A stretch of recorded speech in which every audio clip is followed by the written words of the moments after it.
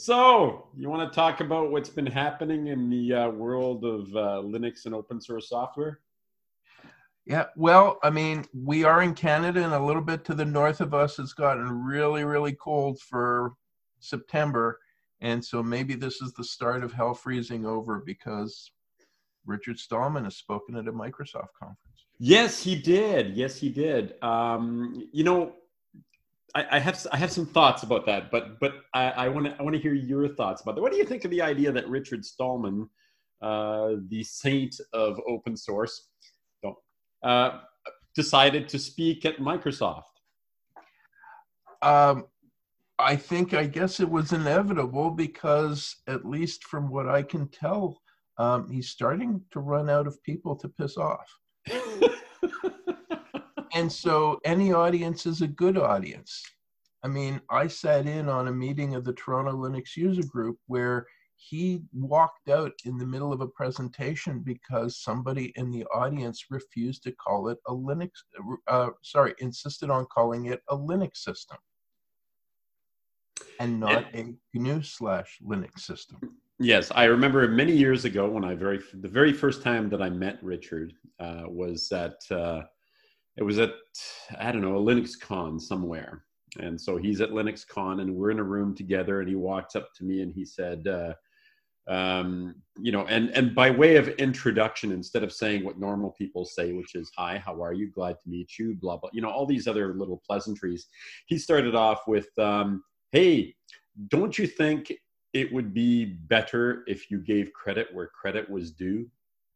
And of course, I'm thinking, I always give credit. I write articles. I list the author of the particular software that I'm reviewing or that I'm talking about. I talk about the people who are the developers, who are the people working on this as much as possible. But of course, he was talking about calling it GNU Linux as opposed to calling it Linux. And of course, I don't want to spend a long time on this, but I've made it fairly clear that if, at the risk of confusing everybody in the entire world, Linux is probably a good place to stop. I mean, if you want to be technical, you should call it GNU/Mozilla/Postfix/SendMail/Apache/ every conceivable group or organization that goes into making a Linux distribution. So I think that just muddies the water for people, especially back in the early days when we were trying to reach people with the idea that there was such a thing out there as Linux and open source. Yeah, I hear your pain and felt it myself at the time. It got me angry enough that at one point I actually started counting lines of code in a Linux system to try and see, okay, so who actually generated the bulk of it? And I don't even think the GNU project generated the bulk of it, if you were actually going to say, who contributed the most. So yes, there's historical roots and there's philosophical roots and so on, and that's understood. But I mean, for the brevity of language, just being able to say a Linux system, people understand what that means. And there's a whole lot of things that go along with calling something a Linux system, that is everything from, the distribution to the kernel to whatever is added to it and to GUIs and everything. So, I mean, the term Linux system is sort of all encompassing anyway, and to try and be language police on top of that because you don't think you got enough credit, just, I don't know, just seemed to, shall we say, not make him any, not make the I think the big difference between you and I in this situation is that I didn't get angry. I just didn't care enough. It was like, it didn't bother me. I sort of knew what to expect anyway. I mean, I had been warned or told beforehand, and quite frankly, it unrolled as expected. And it was just interesting that it happened before any of the normal pleasantries that you get. The hello, how are you, nice to meet you stuff. So I'm going to tell you what I think about this. You used the word inevitable, okay, but you said need new audiences or whatever. I think it's inevitable because Linux is everywhere. We're the establishment now. Matt used our mutual friend Matt used the the line, stole a line from Batman, The Dark Knight, which was spoken by Two-Face, which is, you either die a hero or you live long enough to become a villain. And Linux is the establishment. It's what everybody runs. It's what every major corporation runs. It's what pretty much every web server on the internet, every server farm, Amazon, Google, you name it. It's kind of hard to think of yourself as the little guy these days. And from Microsoft's perspective, being a big company, because they are a big company, Linux is just another thing in their toolkit these days. It's nothing special. You got to admit, this charm offensive is something else. They've gone out of their way. And to me, this invitation to Stallman is just sort of the latest, hey, look at us. Aren't we friendly to open source and free software? And why aren't you guys paying more attention to us? We're being friendly to you, aren't we? And it's fun to watch, while at the same time, the desperation in trying to get our attention, let alone our love, just is a source of entertainment these days. I don't actually know that that's it. I guess I'm a little bit less cynical about what Microsoft's position is on trying to get the attention, as you say, of the open source community, because they're all in. I mean, they're a member of the Linux Foundation these days. So I don't know that they have to try particularly hard, unless they're trying to get the faithful on their side, so to speak. The true believers, as I've often been referred to when it comes to Linux and open source software. But I don't know that that's what they're trying to do. I think I don't think it's a charm offensive. I think it's just what any and every big company does, how can I put this? To expose their people to the different technologies that they work with. And for that matter, possibly the philosophies behind the technologies that they work with. I don't think it's anything more than that. But then how do you explain the invitation to Richard Stallman? Certainly Microsoft must know more than most entities about what's involved in an open source license. Mm-hmm. What you need to do, what makes something open source, what makes something not open source, what makes something free software or not. They didn't need to be lectured in person by Richard Stallman about the legalities. I'm sure Microsoft has more lawyers than most Linux organizations and people. So the act of inviting him, the reason we're talking about it right now, to me, is smacks of publicity stunt. And, it serves both Stallman's purpose, because he's still looking for audiences that he hasn't burnt bridges with, and Microsoft, that's looking for some love with the knowledge that, they had a lot of scorched earth a decade ago that I don't think is still totally undone yet.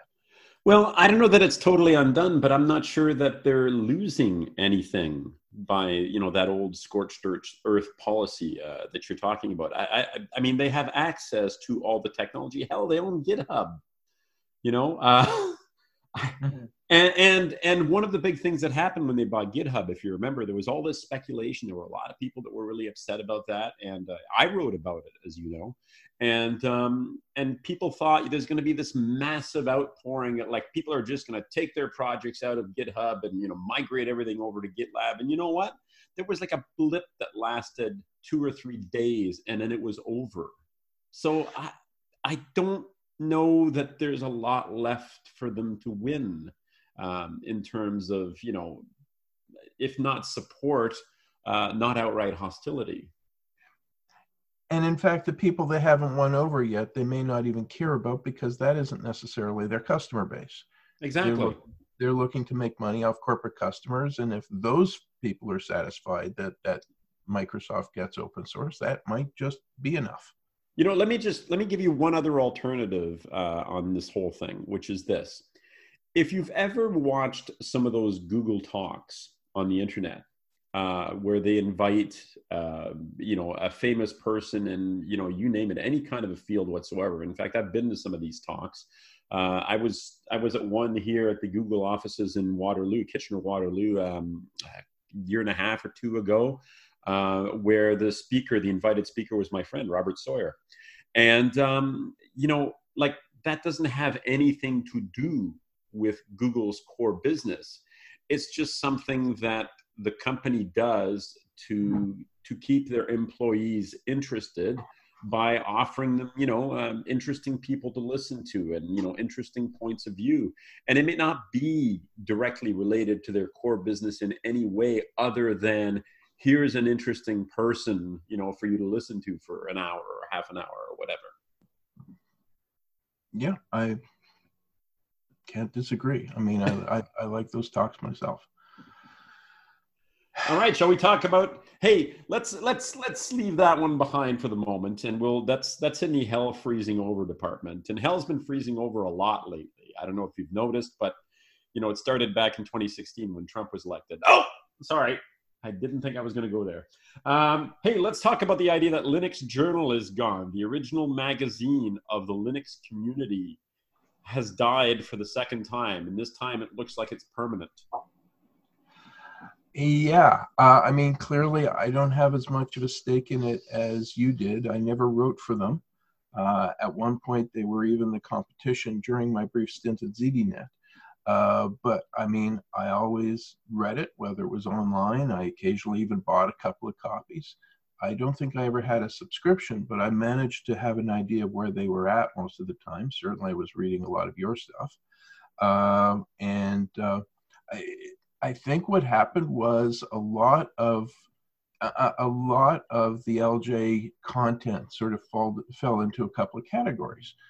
Some of which was how-to stuff. And now as the internet is expanding, if somebody just says, how do I ... anything to do on a Linux system, and you're going to find YouTube videos, you're going to find massive amounts of text, and likely even find paid courses at places like Coursera and lynda.com to get what you need from it. So a lot of that how-to stuff is either redundant or available really, really easily by people. And then there is the analysis stuff. And of course, the internet is, if nothing else, no shortage of people's opinions and analyses. And so I think part of the problem that they ran into was just finding a unique niche for themselves. What were you going to find at Linux Journal that you weren't going to find anywhere else? And, besides, the input, the columns you did, the stuff Mad Dog did, and so on, I think they were having a problem just sort of getting that unique niche of why would you come here as opposed to opensource.com or any one of a number of different places on the internet or elsewhere to get info. Well, since you pointed out opensource.com, we should probably point out as well that it was a free, as in, free as in beer. It didn't cost anything from the beginning. So it was just a matter of pointing to a website and getting the stuff. Now, opensource.com had the support of Red Hat, and now, of course, the support of IBM.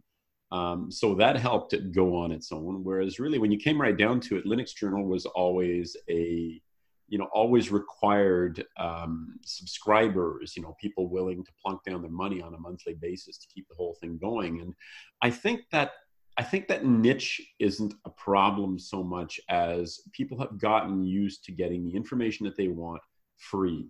In other words, I don't have to pay for any of these things. And that's not to say that, as somebody wrote an article which I had real issues with, which was, Linux users are cheap. That's why Linux Journal died.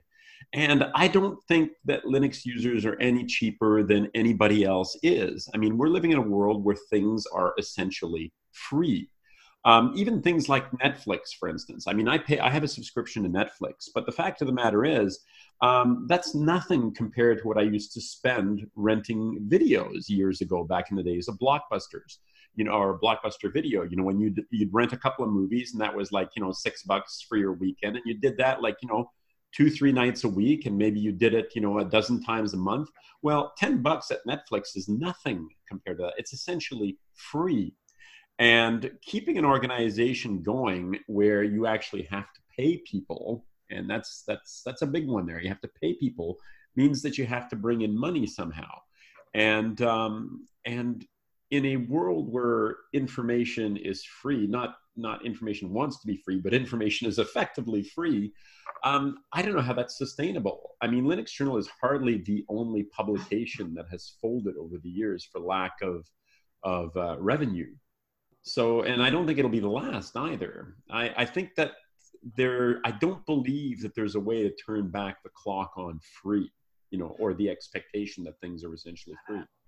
Well, I mean, we're getting into a conversation, I think, that's much bigger than Linux and open source. I mean, generally, business models and journalism, you have greats like Time and Newsweek, massive publications that have shrunk down to a fraction of their existing size. Really, really famous publications like Life magazine totally folding except for specials. So absolutely, especially in the printed version, it just is really, really difficult for anyone to have a going concern of this. I'm hoping, you and I sort of come from a journalistic background, and I'm sort of hoping that eventually there'll be a bit of a backlash that is just against the sheer volume of crap that's out there, masquerading as journalism, masquerading as informed analysis. And I'm hoping that eventually the pendulum will come back, that there will start to be some trusted sources of information, that the brand will mean something of the website, mean something of the portal, that it will have some quality writers, that will have people that are not just going to spew. In the political realm, I think that's starting to happen, albeit very slowly, because thanks to some politicians, not all of which are in the U.S., there's a threat on what's credible journalism and constant attacks for political purposes. Now, that I think is having a knock on all sorts of things, and I think Linux Journal has just been caught up in that. I don't know if the open source world is going to offer any solutions that aren't going to be available in the broader world. You are absolutely right in saying that this is the beginning of a much longer argument. And I won't say argument, maybe it's discussion is the right word here as opposed to argument, but I really don't think that pendulum is going to swing the way that you think it will. I think that there's definitely a possibility of some kind of, I hate the word curation, but some kind of way of trying to figure out over time what information is actually more valuable. But that doesn't mean that it's going to be valuable economically. Okay, that means that people may have a better way of filtering out the crap from the stuff that is actually that's actually true, that's actually valuable in terms of doing whatever it is you need to do. If it's Linux, if it's Linux and open source software, how to use certain things or how to work with certain things or whatever. But I don't know that it's going to go back to the point where people are willing to pay for that content. I think there's a bit of a blip with some of the larger organizations like the New York Times that have actually built up their subscription base over the last few years. But I think that's a blip. I think that the move to free, and in this case, I'm talking about free as in beer, okay, is unstoppable. It actually is not going anywhere. And at the risk of getting political, I think this is one of those places where, Andrew Yang in the United States has got a good idea, the idea of some kind of, universal basic income. There has to be a way to make it possible for people to provide, whether it's information or art or useful content on current events or whatever, but not have to worry about where the money is coming from, because the money is not going to come. I'm going to yank the conversation back away from American politics, or else I'm going to get extremely depressed. Okay, shall we move on to a different topic then? Well, no, there's just one thing though. I mean, when you talk about free as in beer, I mean, remember, television and radio have always been available to the public until you had subscription services. Off-the-air TV has always been free as in beer. AM radio, FM radio has always been free as in beer. These concepts are not necessarily novel to the world. And so where I see the pendulum swinging back doesn't necessarily mean to subscription services, but the kind of curation you're talking about. You're starting to see it on Spotify. You're starting to see it elsewhere, where you have people who are being known for having decent playlists, for having recommendations, almost curation, almost the same way as a radio DJ used to pick, here's what I think are the hits. You're going to start to see, I think, Spotify playlists and various video playlists and various people who will be trusted to say, hey, look at this is new. This is something you should consider. These people are going to monetize themselves through advertising. There we go. Right. And so you're seeing this in its very infant form in the, in this horrible phenomenon right now of the YouTube influencer. Yeah, but you're being way too optimistic here. I mean, sorry, I'm going to interrupt you because you jumped on advertising. Through advertising, I think advertising is responsible for us being in the mess that we're in at the moment in a large way. We've decided that the way that you provide free stuff, and this happened with television and radio in the beginning, was to provide advertising. So now we've got things like Spotify or Google Play Music or Amazon Prime Video or whatever. And the reason that people are willing to pay for those subscriptions is people are sick to death of being advertised at. Right. I know they find ways to get the advertising in there in some other way, shape, or form, but even things like ad blockers, it's like, okay, so I provide a great service with, again, I'll use that word, curated content, and I've got good writers and I've got good people and I've got good information on my site. And I'm trying to keep the lights on with advertising, which again, I think was a bad way to go in the first place. We're trying to keep the lights on with advertising. So what do people do? They use ad blockers. The same people who say that they care about what you're doing and what you're producing are blocking the very mechanism by which you do make money. I agree. And part of that has been the fault of internet advertisers for doing some of these horribly intrusive ads. But I use an ad blocker, but at the same time, I subscribe to a lot of services. I have no problem paying for content if I think it's worthwhile.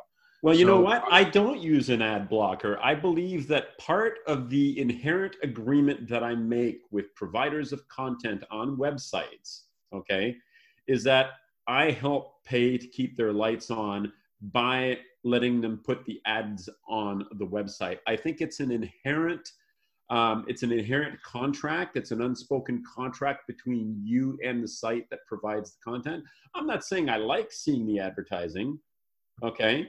But if that's the means by which those people keep the lights on, then I'll let them keep displaying the ads at me. I don't believe in ad blockers. I think in many ways they're kind of immoral. Well, I have an ad blocker, but I have it turned off for a lot of sites. So somebody as nice as saying, hey, we noticed you've got an ad blocker, please turn it off. 9 out of 10 times I'll turn it off.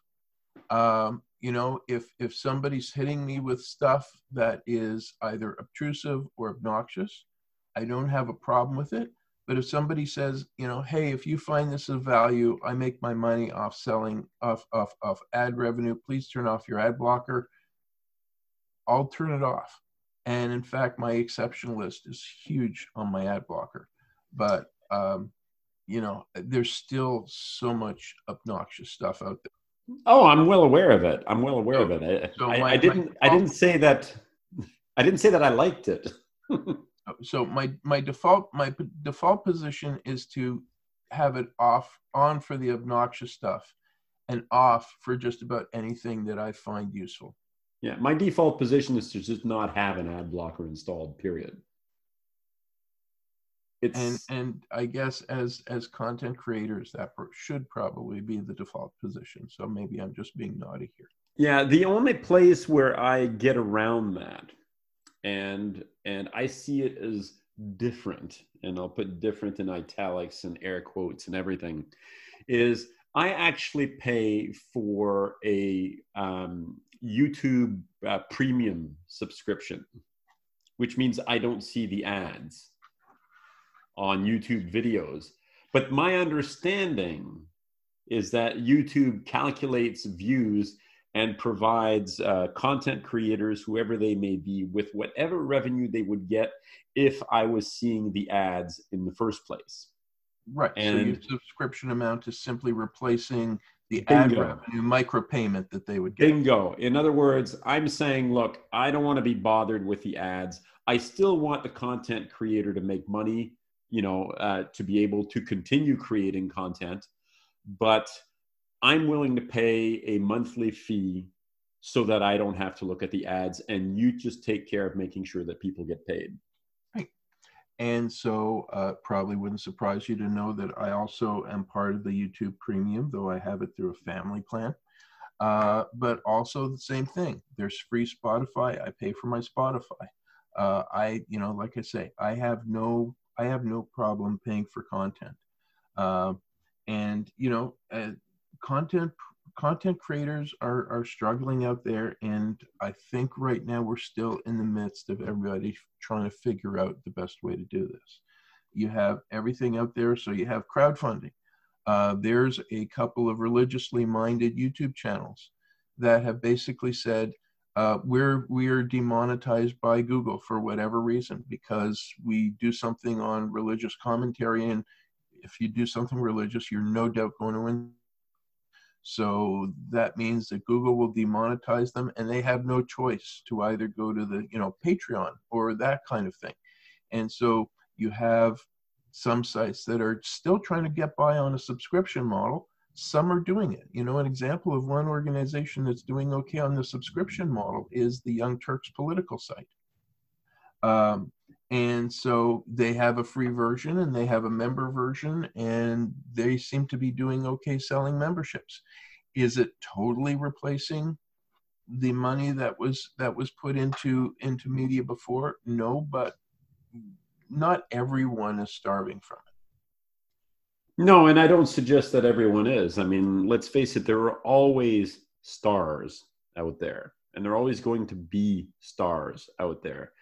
But unfortunately, most of us in the world are not stars. We're not the ones that, almost, even if you take a look at all the books that are public, I mean, go into your local bookstore, if you still actually go into a brick and mortar bookstore, go into one of those stores or go on Amazon and take a look at their book section if you want to just have a look at it electronically, and make a note of every one of the authors that are out there selling books or stories or whatever. And keep in mind that almost every single one of those people, like 99% of them have another job, because being a writer just doesn't pay enough to keep a roof over your head, send your kids to school, put gas in your car, that sort of thing.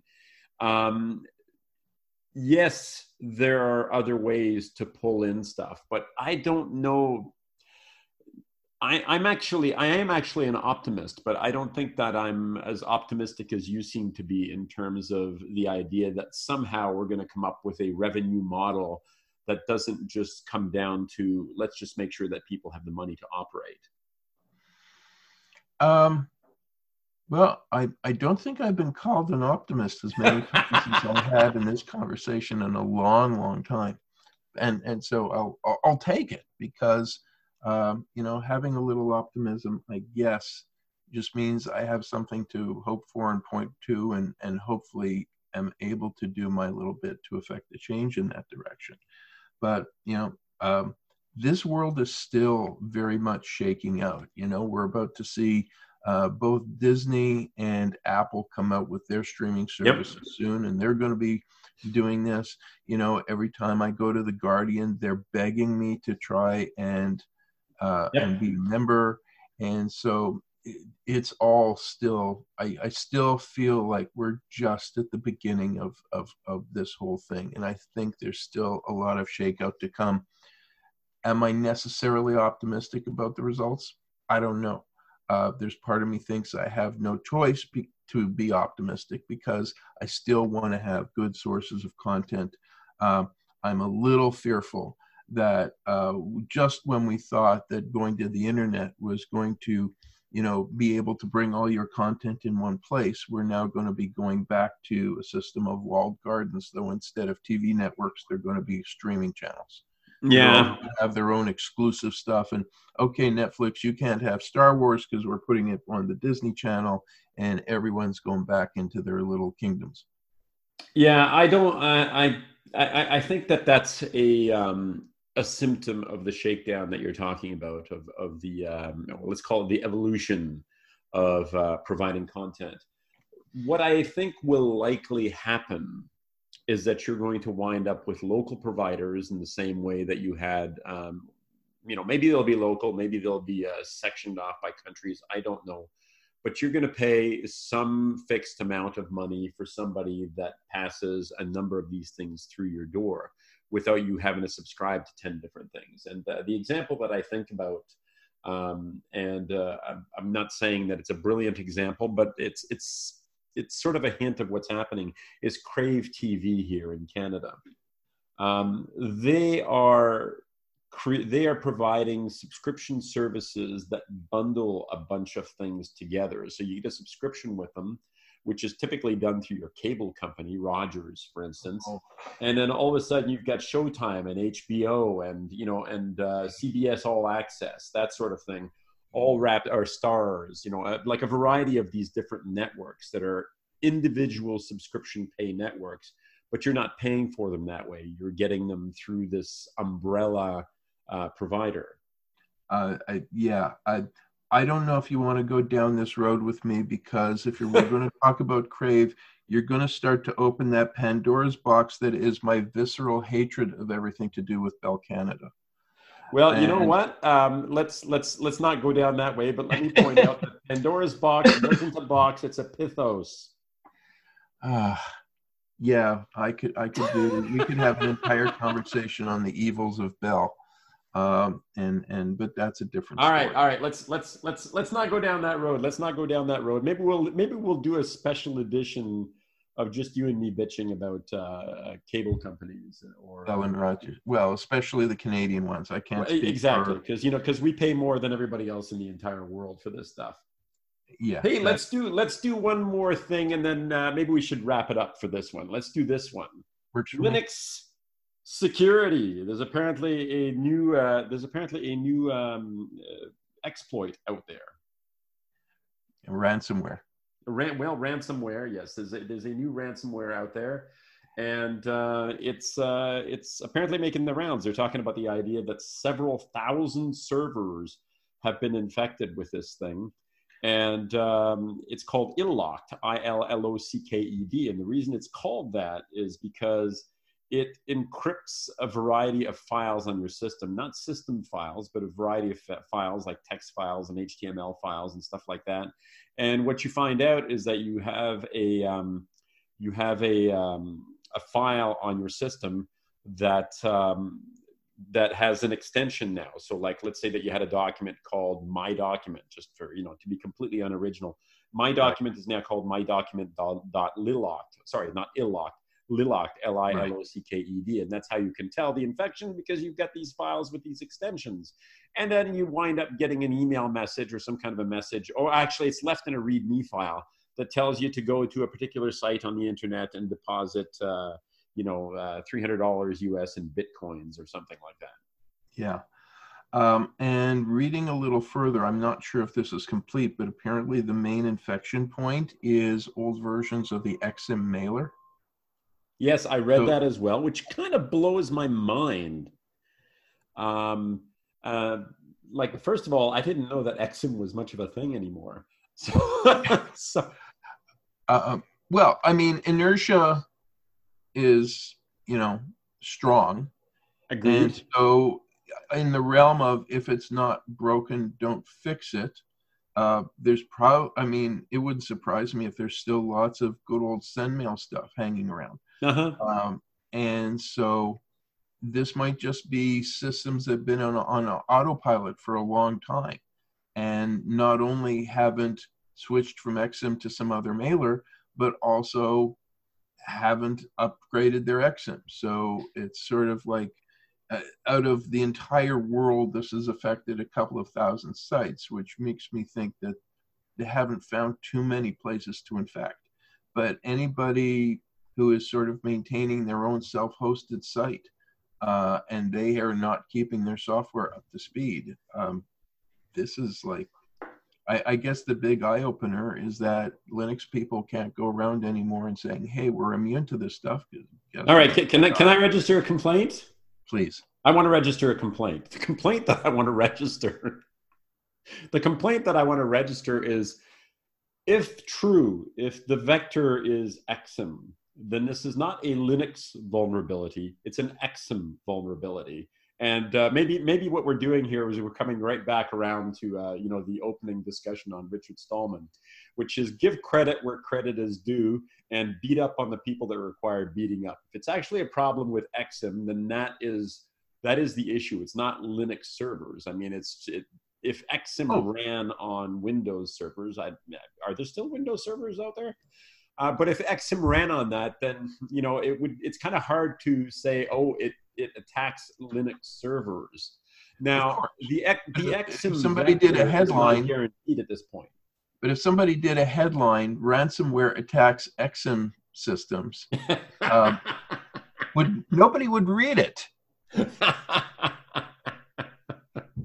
So I guess it's kind of clickbaity in that sense, but it is clickbaity until you know that it actually has something to do with the Linux operating system, or the Linux kernel, or some inherent vulnerability in Linux itself. Yeah, it's clickbaity. But that so it's an old mailer. People should probably pay attention. And so it's not only an old mailing system, but it's an old mailing system that hasn't been maintained. Yes. So can you even blame the software at that point? Yeah. Okay. All right. But right there, you're sort of hitting up on the complaint. It's just an extension of my complaint, which is the idea: once something is no longer maintained or no longer in general use, like, shouldn't you probably have moved on to something else by now? Yes. Absolutely. Yeah, it's like, I was as happy to beat up on Microsoft as anybody, any free software dude out there. Hey, I wrote a book called Kiss the Blue Screen of Death Goodbye. So, I mean, I was perfectly happy to beat up on them. But you know what? If somebody out there is being targeted by some exploit that hits Windows 95 PCs, I don't have any, I have very little sympathy at this point. And I can't even build up the I can't even build up the excitement or the anger against Microsoft if I wanted to. I don't want to, but if I wanted to, I couldn't do it because it's an ancient system that nobody should be using anymore. Well, I'd go further than that. How could even somebody think of blaming Microsoft for an infection of a site that hasn't had a security upgrade in ages?